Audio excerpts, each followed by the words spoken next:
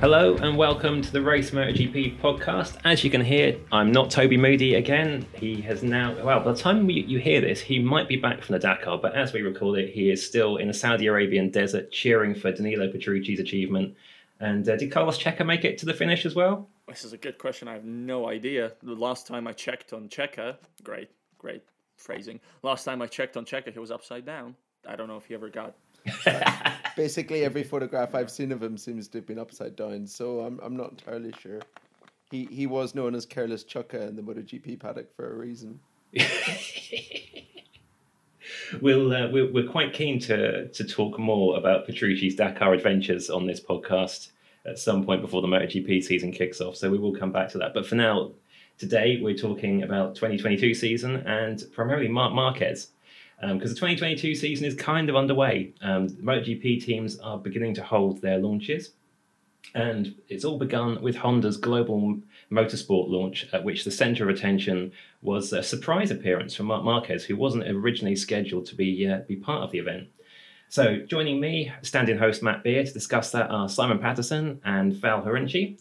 Simon, at the end of the last podcast, you sent us all a picture of a rippling Alicia Spargo in some yellow pants. So I'm really looking forward to what visual aids you've got for this one today. I didn't know that was going to be a trend. Well, I'll think something out. I thought that's what happened in this podcast every time. Just dive into your folder. Maybe not. It's fine. And Val, how is Moscow? Moscow-y. Excellent. No, not really. It's cold. I'm freezing. So That's a good thing, right? So Honda launched its 2022 global motorsport programs on Friday morning. Now, the original plan was that Marc Marquez would not be on the media list for that event while he was continuing to recover from his latest injury. But as it turned out, he was made available and he was extremely revealing about his current situation and the events of the last few months. So to kick us off, Simon, bring us up to speed on everything Marquez has been saying. Well, yeah, like you say, Matt, we didn't expect him to make an appearance whenever the guest list for the Zoom call to sort of discuss Honda's plans for the year was announced. It was originally just Paul Espargaro, Taka Nakagami, and Alex Marquez. Then there was a flurry of messages from HRC last night to say, Mark's been back on a motorbike. Mark's eyesight has started working again. Oh, and we're going to send Mark to the Zoom call as well, which...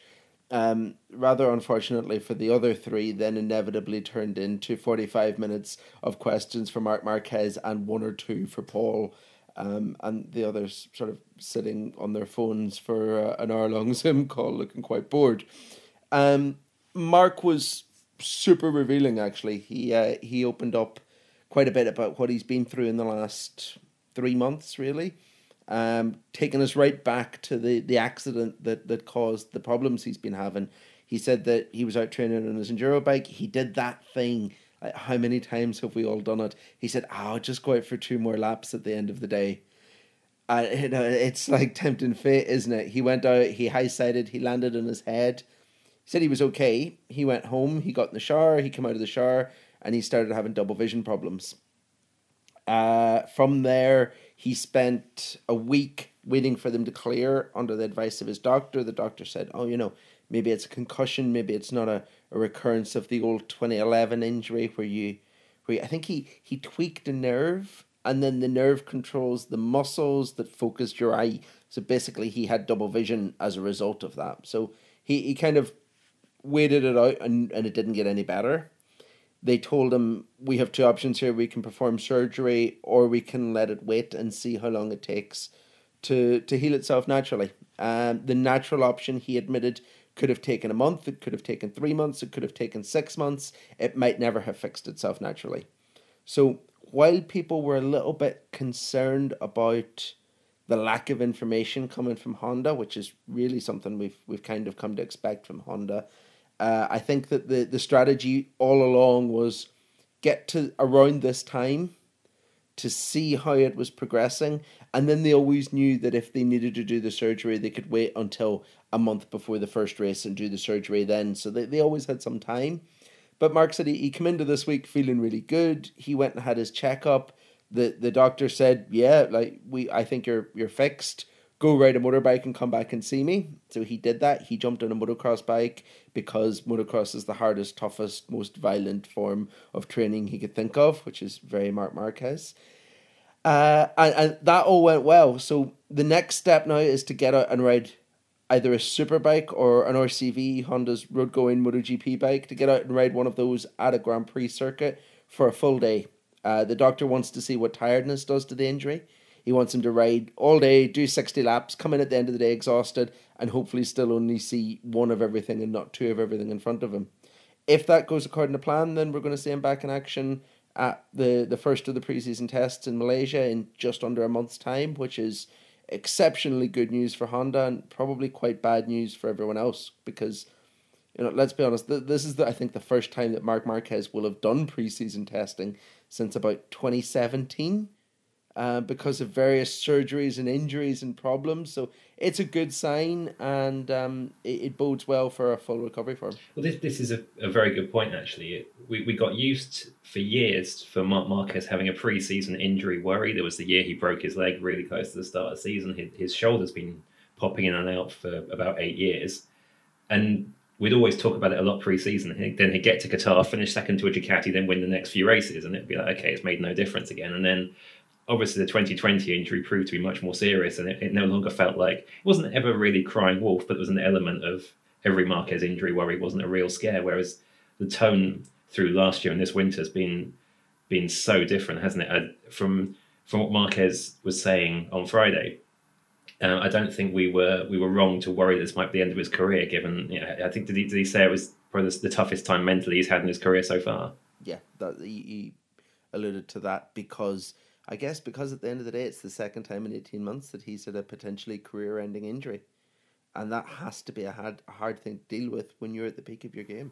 And the worry as well with this being a repeat of something that had happened before. I mean, thinking back, when the news that he had an eye problem again first came out, I thought back to the end of 2011. And at the time, it wasn't exactly underreported, but he wasn't in MotoGP yet. So he was under the radar for a few people. And it was the same time as the death of Marco Simoncelli as well, so that was the main news story at the time. So I think quite a lot of people didn't remember how serious it was in 2011, but certainly back then I can remember thinking, gosh, this kid who's been incredible in 125s and Moto2 might not even make it to MotoGP if this is as serious as it sounds. He did have the surgery that time, didn't he, in 2011? Yeah, he did. But I think from sort of some background reading and stuff I've done, because it's surgery on a nerve, it's not something you want to be doing over and over again. Hence why they took a little bit more conservative approach this time, why they kind of waited while they had the chance to wait. But yeah, it was super serious last time. It cost him a Moto2 championship because he probably should have won Moto2 the first time of asking back then, given how strong he'd been that season in his rookie year right up until the end, and he missed some races. And it was a tough injury. But in saying that, I think it wasn't a tough injury that he learned many lessons from, because it didn't really bring any calm to how he dealt with further injuries. We saw him, break his leg, get straight back in the bike, have the shoulder problems, have surgery, get straight back in the bike.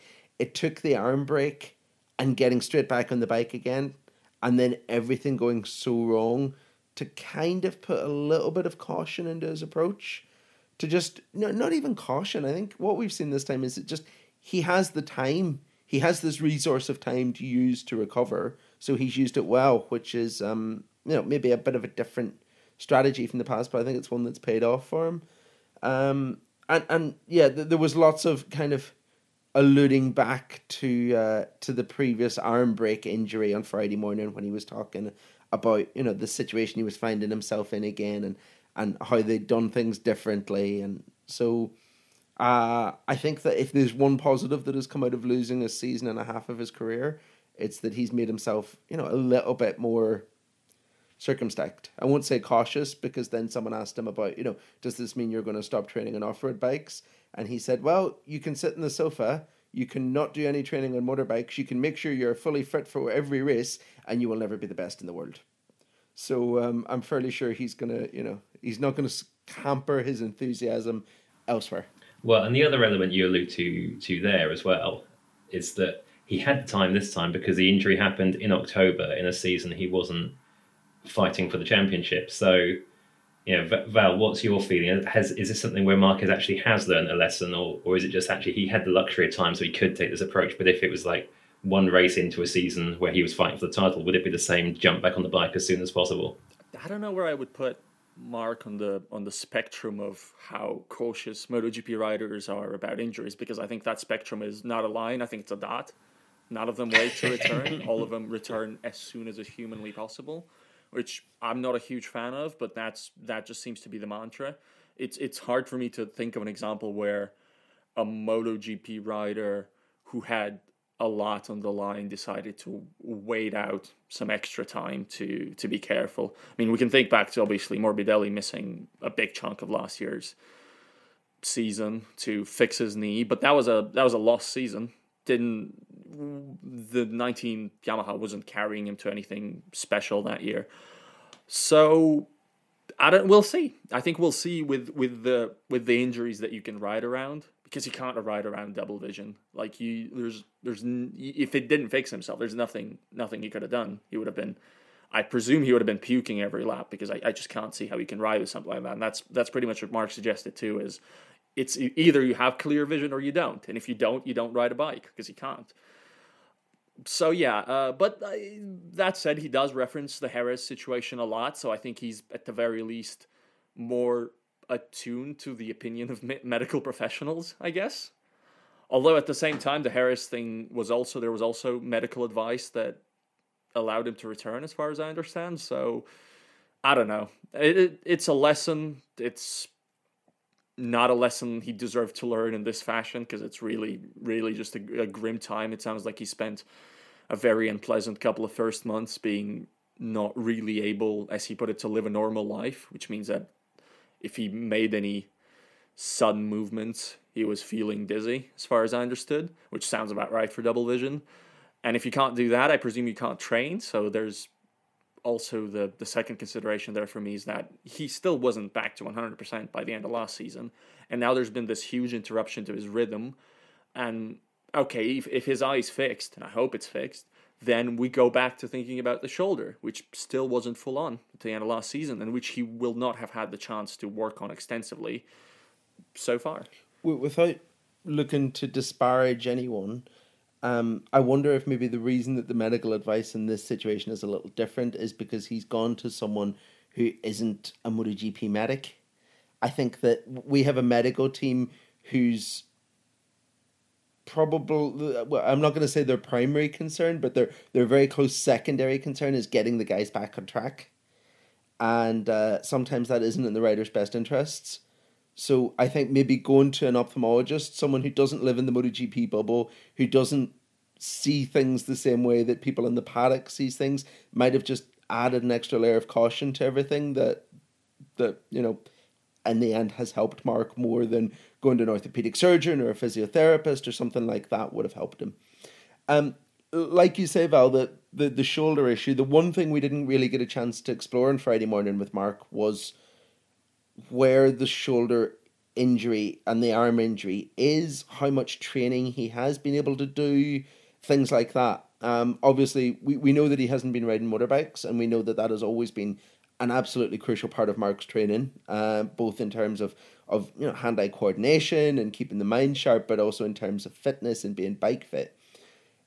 If it's a case that he's still been able to go to the gym and work out in the gym, then he, I'd imagine, has progressed along quite nicely in the last 3 months, because it will have given him a chance to, especially to build up the muscle again in that arm. Because when you look at pictures, whenever you see him, training photographs that he's not got a t-shirt on or he's got a vest on or something like that, you can see the very obvious visible difference in muscle mass from one side of his body to the other, because he hasn't been able to use the right arm to train the right shoulder in particular.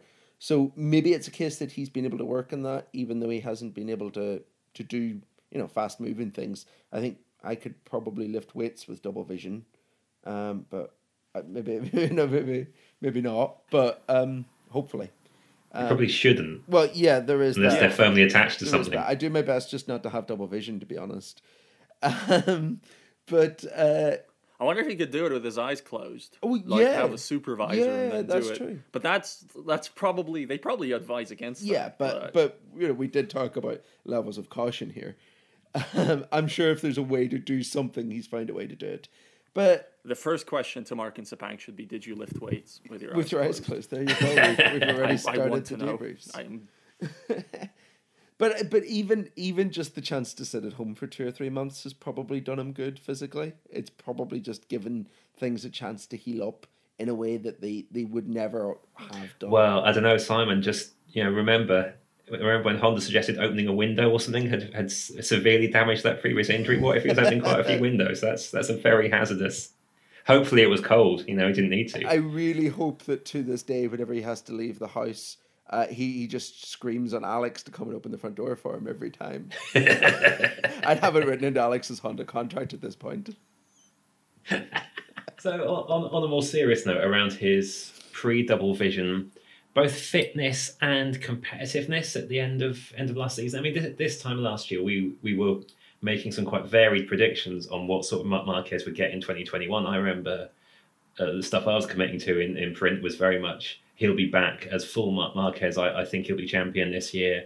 Some of the rest of our team were more cautious about what the severity of that injury and the layoff would have done to him. Now, by the time we got to his last few races before this latest injury, where was he, basically? So firstly, this is one I have to concede to Simon, since we always disagree all the time. And on Marquez's injury, he was completely right. I thought he did back immediately in 2019 spec, and that's far from it. He was not in championship contention like I expected him to be. So, well done, Simon. Thank you, Val. But in terms of where he was at the end of the year, now I'm actually going to be a little bit more cautious, having learned my lesson, not unlike Mark. Having learned my lesson that, it's not as easy as I expected it to be. At the end of last year, Mark did win 2 races in a row, but one of those wins was Kota, which is a very special case. He also won at the Saxon Ring, which is also a very special case. So it's hard to read into those too much. And the other one was Misano, which is, I guess, not a special track for Mark, but that Misano win would not have happened if Pecco didn't chuck it down the road in the end. That was Bagnaya's race to lose, and Bagnaia lost it, and Bagnaia won a whole bunch more. So was Marquez better at the end of 2021 than he was at the start? Obviously, yes. Was he back to the Marquez that we've maybe come to expect in 18, 19, whatever? Still not entirely sure. And I mean, we'll probably never know, because I think his condition will have still changed over the winter. But if we were to assume that he restarts from where he ended that season, then I think he's in the championship picture, but he's not running away with it. In a very rare moment, I'm going to completely agree with everything Val has just said.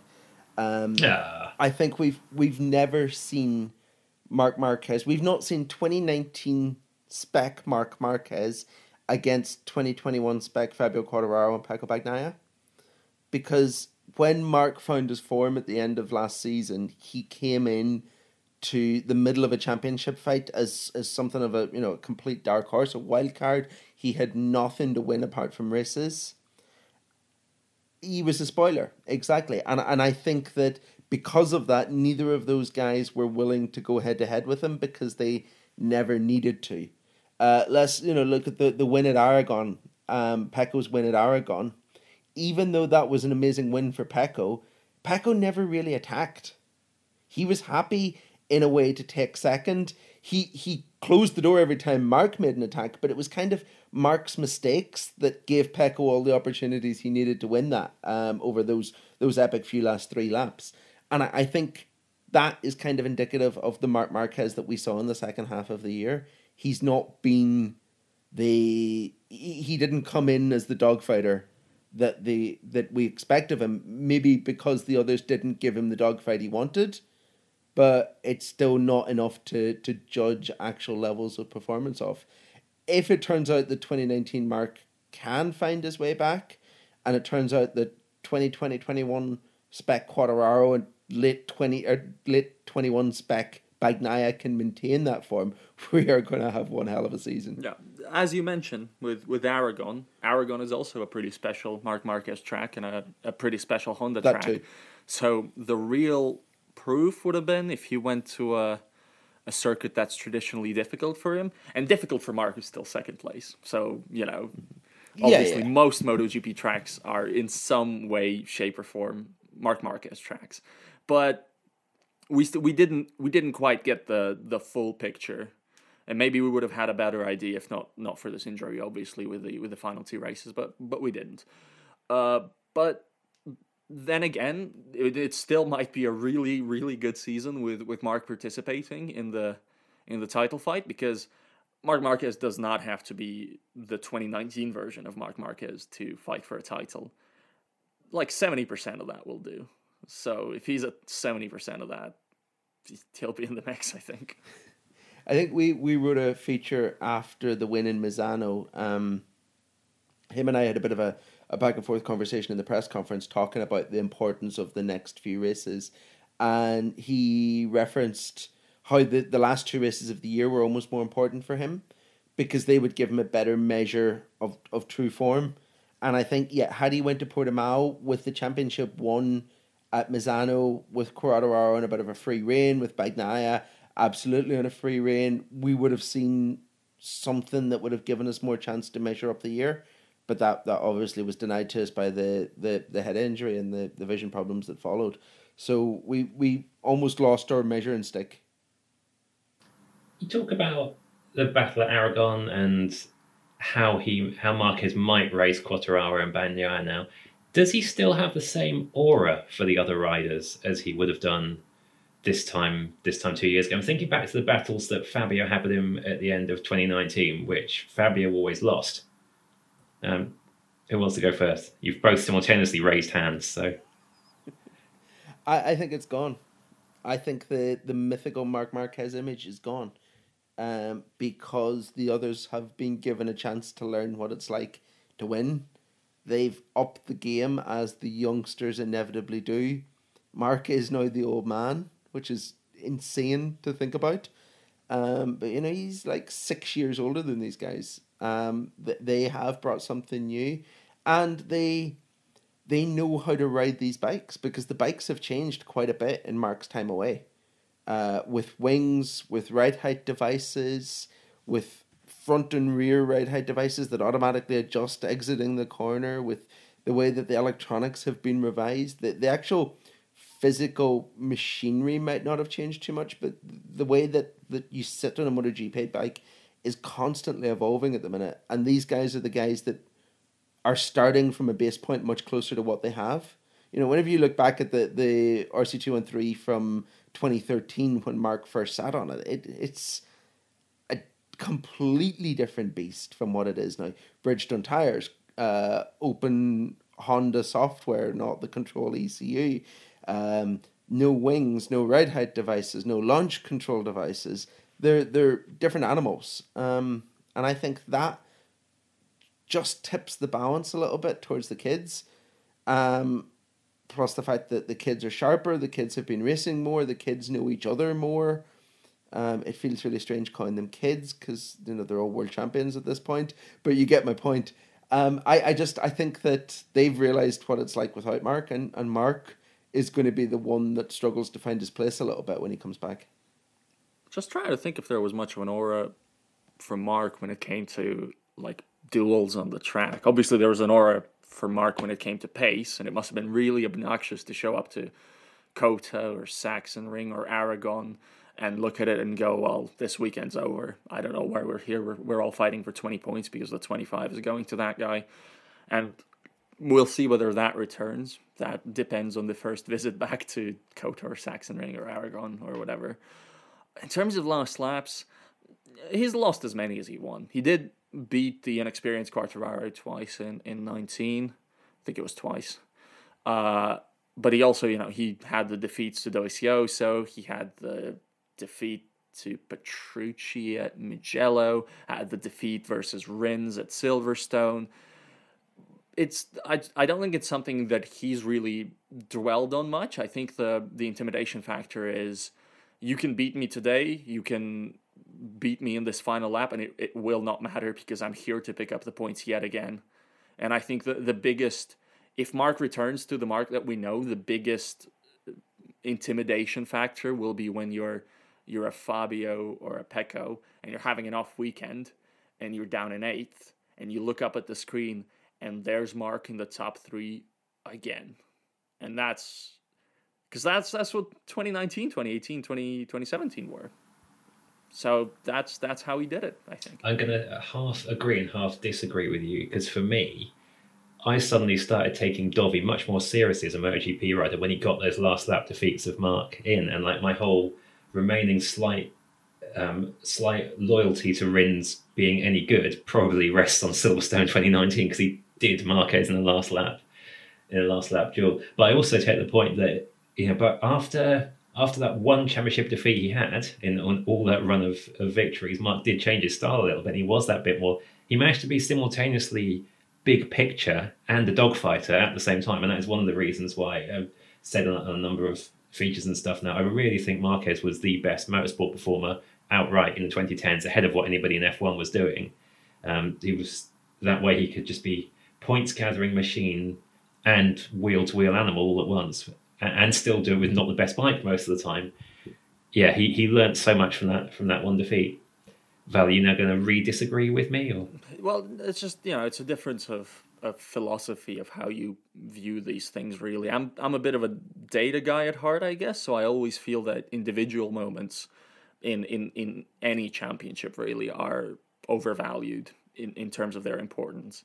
And for me, I also agree that Marquez was the best at that time, but for me, that impression came into watching the timing screens week in, week out, and seeing that he was never slower than I expected him to be.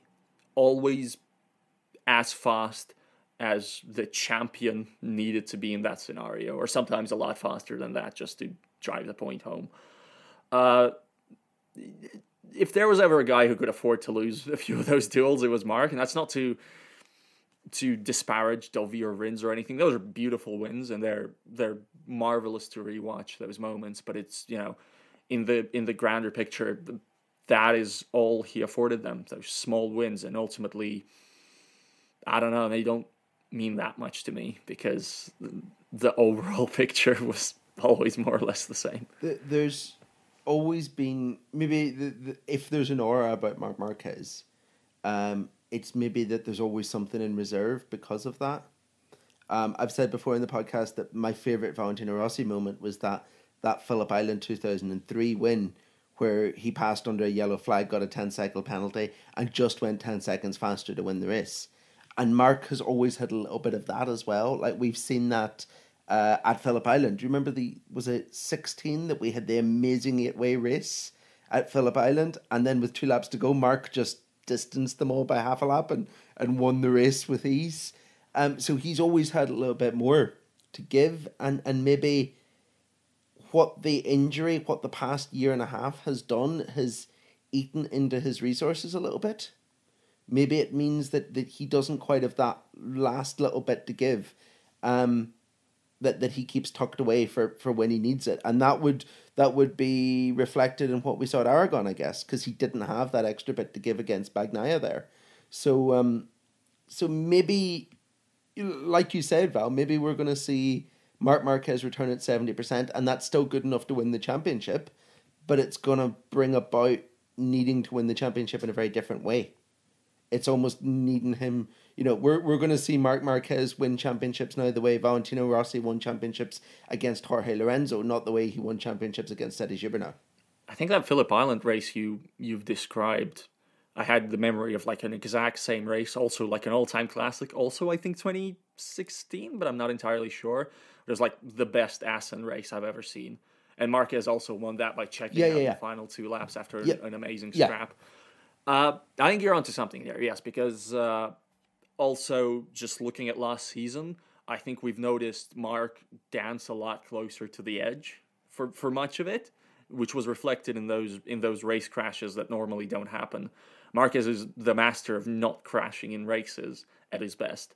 And last year, he sure did a lot of crashing in races, which suggests that he is having to let's use the word dance again, having to dance closer to the limit than he normally likes to. I'm going to correct you slightly, Val. That 2016 Assen one was the crazy Jack Miller victory. Yeah, it was Assen one of the 2016. Yeah, there was an all-timer Assen race that was It must have amazing. been 17 then.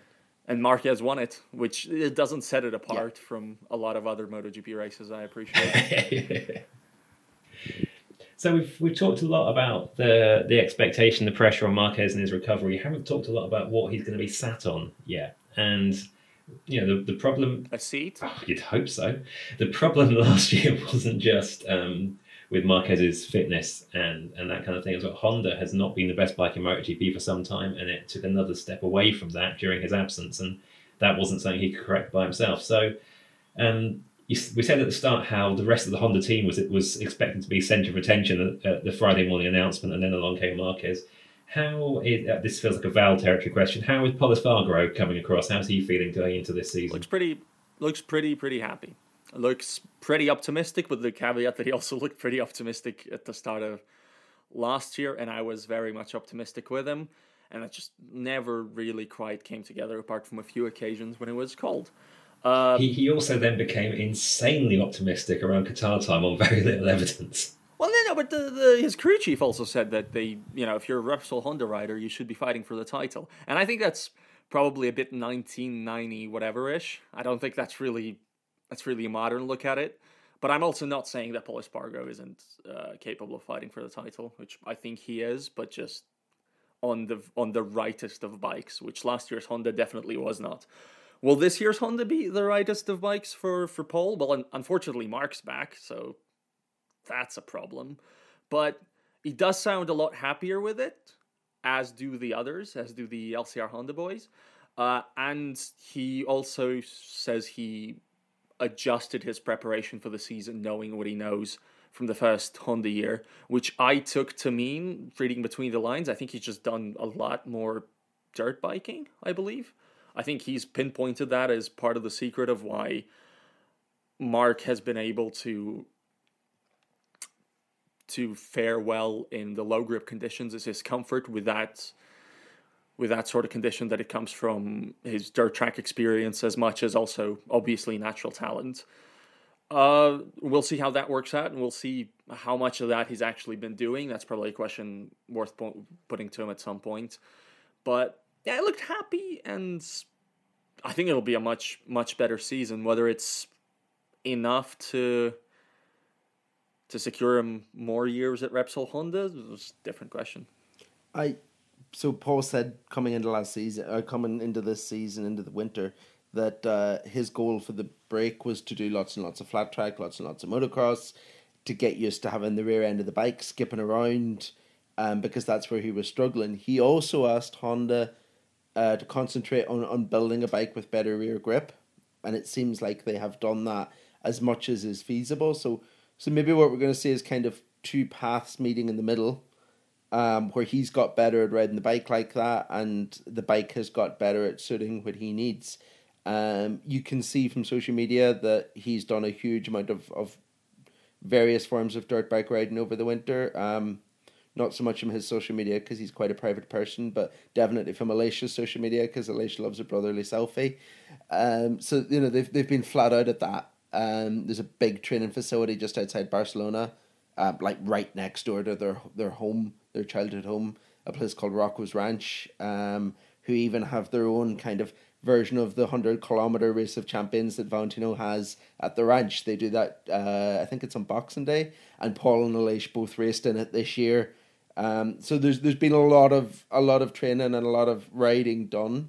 And yeah, all the noises about the bike sound pretty confident as well.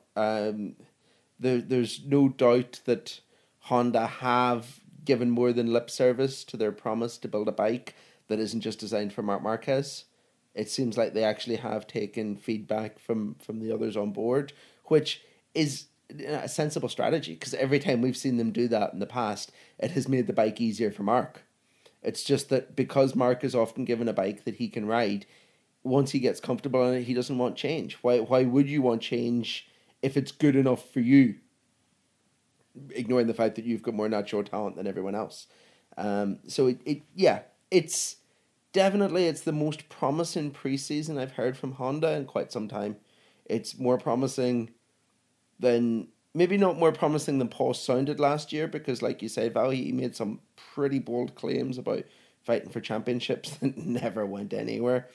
But it's definitely more confidence inspiring than the Alex Marquez year, more confidence inspiring than the Jorge Lorenzo year, more confidence inspiring than the last Danny Pedrosa year.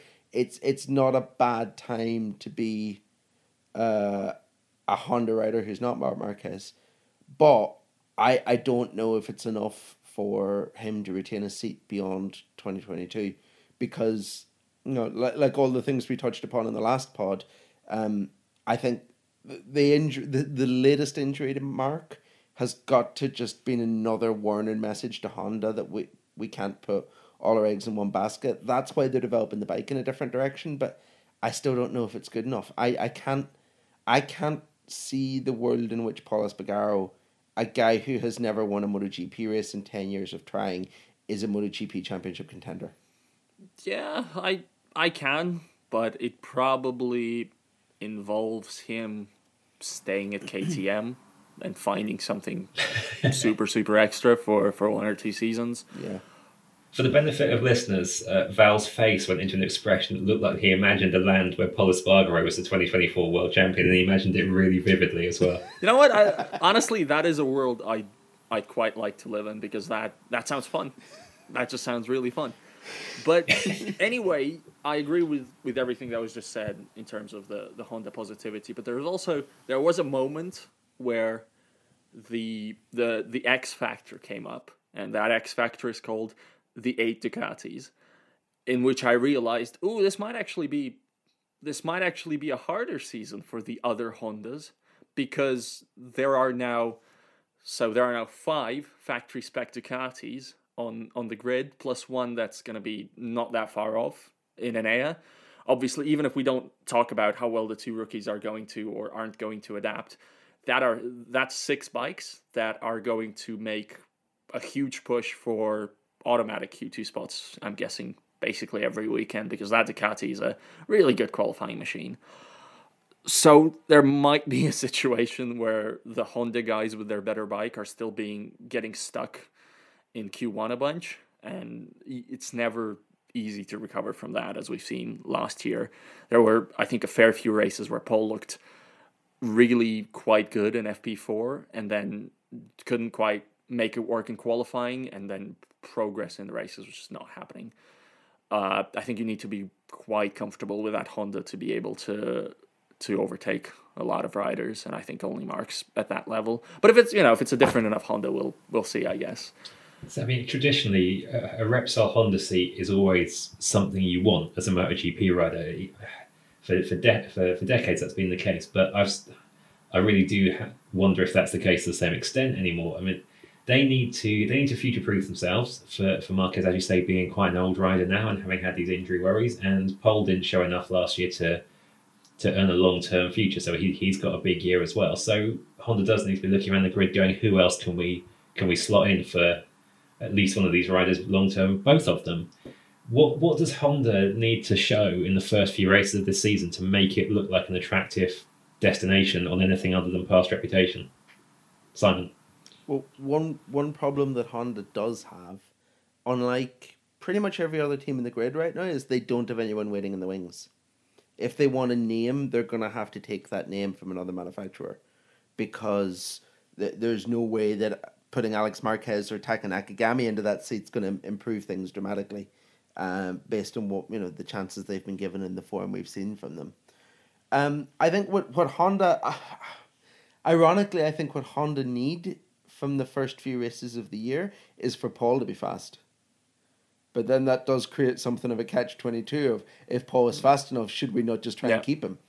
That's the difficult position they're going to find themselves in. So in theory, I guess what they need to see, or what everyone else needs to see, is a Paul Espargaro that's fast enough to prove that they've built the bike for him, but not so fast as Honda have to be obliged to keep him.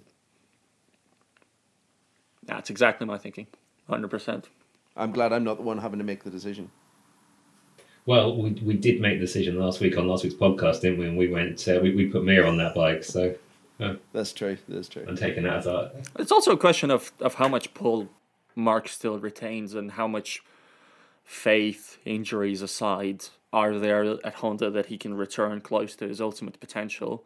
Because if you're of the impression that I was a freak thing that's not going to affect him anymore, both the vision thing, but more importantly, obviously, the shoulder and the arm, if you're under the impression that you just got unlucky and he's going to get back on trucking the same way that he was in the years prior to that, then if that's your philosophy, you might as well just do what Marc prefers. And if Marc prefers to keep a teammate who's quick enough, but not quick enough to be his teammate, but not quick enough to stop him from winning the title, well, Paul might very well be that. Or if Marc wants to see his brother next to him, actually race next to him for more than a few laps of one race, that's also an option. Either you diversify or you just go full out and put all of your eggs in one basket, and then I guess he gets injured again and you pull out of MotoGP. I don't know. Sounds terrible. Or he doesn't get injured and he wins 10 more titles for you. There's two things to sort of remember. One is that Marc has a contract until the end of 2024. We don't know what that contract says about teammates. But also, there is a persistent rumour that when Honda signed Jorge Lorenzo, their first choice was Juan Mir, and Marc Marquez nixed it. So, if that's the case, then it means probably in Marc's contract, there is some sort of a clause that lets him select his teammate. So, Honda themselves might be caught in a pretty bizarre situation where even if they don't feel comfortable enough betting solely on a still recovering Marc Marquez for the future, there's nothing really they can do about it as long as Marc Marquez is betting on Marc Marquez, because he can continue to veto whoever they want to put alongside him if there's a risk that they're going to be stronger, faster, more competitive. See, what that theory of the contract clause implies is that Marquez was amenable to allowing his brother to be demoted to LCR before a single race happened, which he may well have been, because from what he said, it sounded like he felt it made sense for Alex. But if he has an actual veto clause, then it might make for an awkward family dinner if you don't exercise that, you know? That said, there's also the factor that Marc earns a lot at Honda. And if they want their ideal teammate for him, so let's say not Paul, not Alex, not Taka, but Mir, that's also going to be a big outlay. Also because you have to have the sweetener of big spending, because not everybody's convinced by this Honda.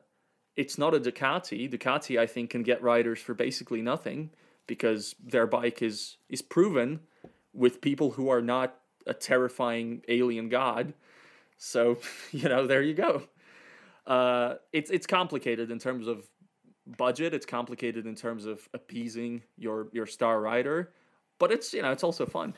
And obviously, no top MotoGP rider is going to say, I'm not going to Honda because I think Marquez is quicker than me. They'll all believe they could take him on in performance terms, rightly or wrongly. But I can see a few people probably quite intelligently looking at that situation going, would I actually get listened to in that environment, given this team's got this reputation for building the bike for one person for so long? Well, you also said nobody's going to say it, in that nobody's going to say it out loud. I think a few might think it. They should. It's not an They probably should. To have, yeah. So for a lot of years, for all of Marquez's MotoGP career, really, he's been discussed in terms of Valentino Rossi. Not so much because they'd necessarily be fighting on track, but because one big incident between them really made them synonymous with each other. And I did think, this is my last podcast standing in for Toby, so I could just chuck in a Sepang 2015 chat because nothing to lose, really. But we're not going to do that, even though I've got quite a strong opinion on whose fault that entirely was. And yeah. Anyway, we're not going to do that today. Our Valentino Rossi chat is going to refer to what he's doing in 2022, which is going to be GT racing in GT World Challenge Europe, which I still think of as just calling not Blancpain, as that was what it was for many years, in an Audi rather than, well, initially it looked like he might be in a Ferrari. He's still part of the VW Audi group, via his Ducati team deal in MotoGP. So, Val, what is new about Rossi's plans that's come out in the last week, and what are you expecting from his switch to car racing?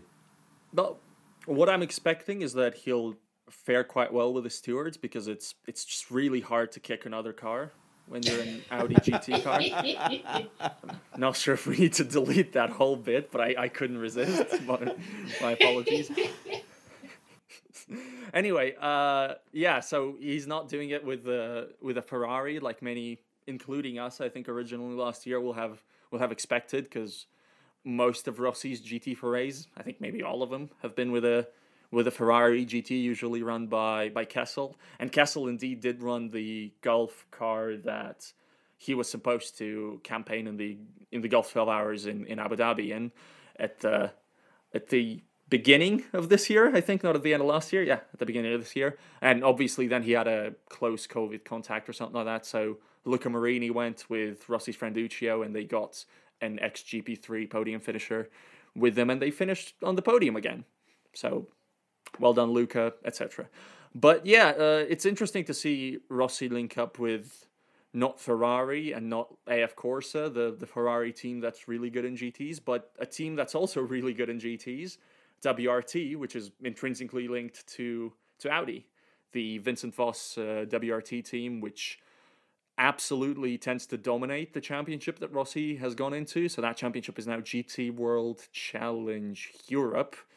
Many will probably know it as Blanc Pan from back in the day. Some might even know it as FIA GT something or other.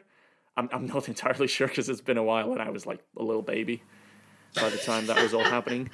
Yeah, but it's a very, very, just a very good team, and clearly a very good proven car, and he's probably going to get some real proper Ace Factory teammates in support. We're not entirely sure if he's doing Pro or Pro AM yet, but I'm suspecting Pro, to be honest. Just going by how big a deal has been made of it and how serious Rossi's intentions are. I don't think he'd just settle for a Pro AM entry, but we'll see. And either way, it suggests maybe a closer link between Rossi and the Volkswagen group going forward. So Rossi obviously already has a team on the MotoGP grid that is running Ducati bikes, Ducati being a part of Volkswagen Group. Now, I guess we'll see if Rossi ends up wildcarding in the DTM this year with a WRT Audi, and if he's got one or two eyes down the road at the Audi Le Mans project. Although the competition for those seats is obviously going to be mental. I have to admit that I didn't really look much at his options prior to leaving MotoGP in terms of what series he'd slot into. And then the news come out about the WRT drive, and I looked at their calendar and I was like, oh yeah, of course he's going to do this, because he gets to race at Spa and he gets to race at Brands Hatch. It just sounds perfect for him. It's a proper old school circuit calendar that I think, it just proves how. Yeah, he. I think you're right. He will go for the GT, not the GT, not the Pro-Am class, but he's there to have fun. Like, he's going out to have a good year, and for sure there will be wins to come and there will be successes, because he is by all accounts very, very handy on four wheels. But I think he's going to have a bomb. And it probably actually helps rather than hinders that like 9 out of the 10 rounds clash with MotoGP. Because it means there's no expectation for him to be in the MotoGP paddock as someone in the background of the garage taking up camera space that could be focused on his riders. I think that there was always going to be some sort of a clean break in year one where he'd want to distance himself a little bit from MotoGP, and finding a calendar that keeps him away seems like a pretty solid way of doing it. Simon, you chatted with Luca Marini at the end of last year about doing these GT races with Rossi, and it can with things like balance of performance, it can be hard to get a read on what's actually quick in GTs, and there's lots of events of varying levels of seriousness, amateur driver lineups and that kind of thing, and I've never really had a read on when Rossi pops out in a GT car, if it really is just for a laugh or if it's something where he absolutely wants to be winning as well. But I got the impression after your chat with Marini that Marini gave some quite good insight into just how seriously Rossi takes these, what have been fun outings, but is now his full-time racing gig. I'm pretty sure that if it's lining up on the front row of a MotoGP grid, or if it's nipping to the shops on a scooter, Valentino Rossi is out to win it. I think that's his entire mentality is win or bust. I think that's the way he approaches life, as a lot of racers do. That's a pretty universal trait. And I think that's going to shine through into whatever he does this year. We're going to see him. We're not going to see him not take it seriously. By all accounts, from speaking to a few of the VR46 guys, he is already like borderline obsessive when it comes to sim racing. Even though you don't see him, I've heard a few stories about like people racing in Gran Turismo and suddenly recognizing the voice of the guy they're racing against, and it's him at like 4 a.m. in the morning Italy time because he's still up in his basement where the simulators are. You know, he has put a lot of time and effort into being fast in a car. I've been to Monza Rally. I've seen him race at Monza. He has beaten names like Lewis Hamilton at Monza. So there's no hanging around there either. I think he wouldn't be doing it if he wasn't doing it seriously enough to be competitive. And I saw the question of age come up, obviously, at how seriously and for how long can he actually do it, given that effectively he's leaving MotoGP because of time. He would have gone on forever if age allowed him, but by all accounts, he's gotten older and not as sharp, and that's as simple as that. So how long can he continue in something like GT World Challenge? And I've just looked it up, and on last year's GT World Challenge, I think this was Endurance Grid, there were 3 drivers above 60. So I think he should be fine. That's what I'm trying to say. I watched the 2020 British Touring Car highlights the other night, and it's basically the same people that were racing in British Touring Cars the last time I watched the highlights in 2010. So I'm not saying that I'm not saying that car racing is less physically demanding, but there is obviously more margin when it comes to age. Yeah, and I think in certain categories, especially, and without any disrespect to the GT racing specialists who cover quite a wide spectrum of ages, there's some extremely quick young guys in GTs, and there's some people who, like you guys say, you would probably seen them in single seaters in the 90s, and they're still absolute GT aces now. Val, you raised the question of Rossi's longer term ambitions and whether he might be trying to get himself into an Audi hypercar further down the line. Now, that is something where I can't, even with his profile, I can't see Audi being hugely enthusiastic about a relative beginner coming in at the age of mid-40s representing it, when it's trying to win Le Mans outright. Nah, probably not. I vaguely remember him sounding interested about hypercars. Certainly, I think he'll get to take one for a spin if he wants to. But yeah, he'd have to show some insane GT prowess to warrant a spot. And obviously the fact that Audi at any given time has 7,000 factory drivers under contract, that it's struggling to fit into all the motorsport programs that it hasn't cut yet. Yeah, it's gonna be a tall order, probably more in the realm of fantasy. But we'll see. What if he's GT World Challenge champion in all 3 categories at the end of this year? That's all you're talking. What if he rocks up to the DTM for one weekend and I don't know what would be realistic there. I wanted to say win, but that's probably a tough one. But what if he rocks up and he's like on the level with actual factory drivers again? Then you're talking. And given how successful and how dedicated this guy has been to motor racing, and given how smart he is and how GT car will not be relying so much on the twitch reflexes that you probably need on a MotoGP bike, that maybe is the part that was letting him down with age. Who knows? There's still people still talk. What would have happened if Valentino Rossi drove in F1 for Ferrari or Sauber or whatever? There's still a lot of people wondering, and there's still the talk about that test where it said he was like half a second off Schumacher or something. I don't know the figures. I have not seen lap time charts. I don't know how true or false that is, but serious, reasonable people have said that, and that suggests a certain natural affinity for 4 wheels also. The one thing about him going, if he ends up in a Le Mans hypercar, if there's a possibility of that happening, there is no way on earth he'll want it to happen because of who he is. He will want it to happen in merit. And I think that's actually a good thing for him, because it kind of means there is no pressure per se. If he's there, it's because he's earned it, and it'll all be good because he's fast in the car. And if he's not quite good enough, then he's not really said he wants to do it that badly anyway. He wants to race Le Mans. but they'll always find a seat for him at Le Mans somewhere, even if it's not necessarily in an Audi, because I wouldn't be surprised if we do see him sort of pick and choose here and there between different car manufacturers instead of getting tied into a contract. You know, I'd be surprised if we go to Monza Rally and he's not back in a Pro Drive Focus or a Fiesta. Sorry, you know, there'll be a bit of chopping and changing around. So if he wants to go to Le Mans, he'll find a way. If he wants to drive a Le Mans hypercar for Audi, then he'll do what he can to earn it. And if he doesn't get it, say la vie. One thing that is for sure as well, within seconds of that deal being announced, I saw Brands Hatch tweeting about the chance to see Rossi racing in GT World Challenge Europe. I think does the calendar actually kick off at Imola on the endurance side? So he's got a home race to start with. I think I spotted as well. For the circuits hosting these races and for the championship and for Audi, whatever Rossi does, this is just massive, isn't it? Oh, Christmas has come again for all of those venues. It's incredible. The only one that I feel a little bit sorry for is the French round of the championship, because it's at Magny-Cours the same weekend as MotoGP's at Le Mans. Oh, that's harsh. Just seems dumb. Yeah, plus Magny-Cours being rubbish as well. Yeah, that too.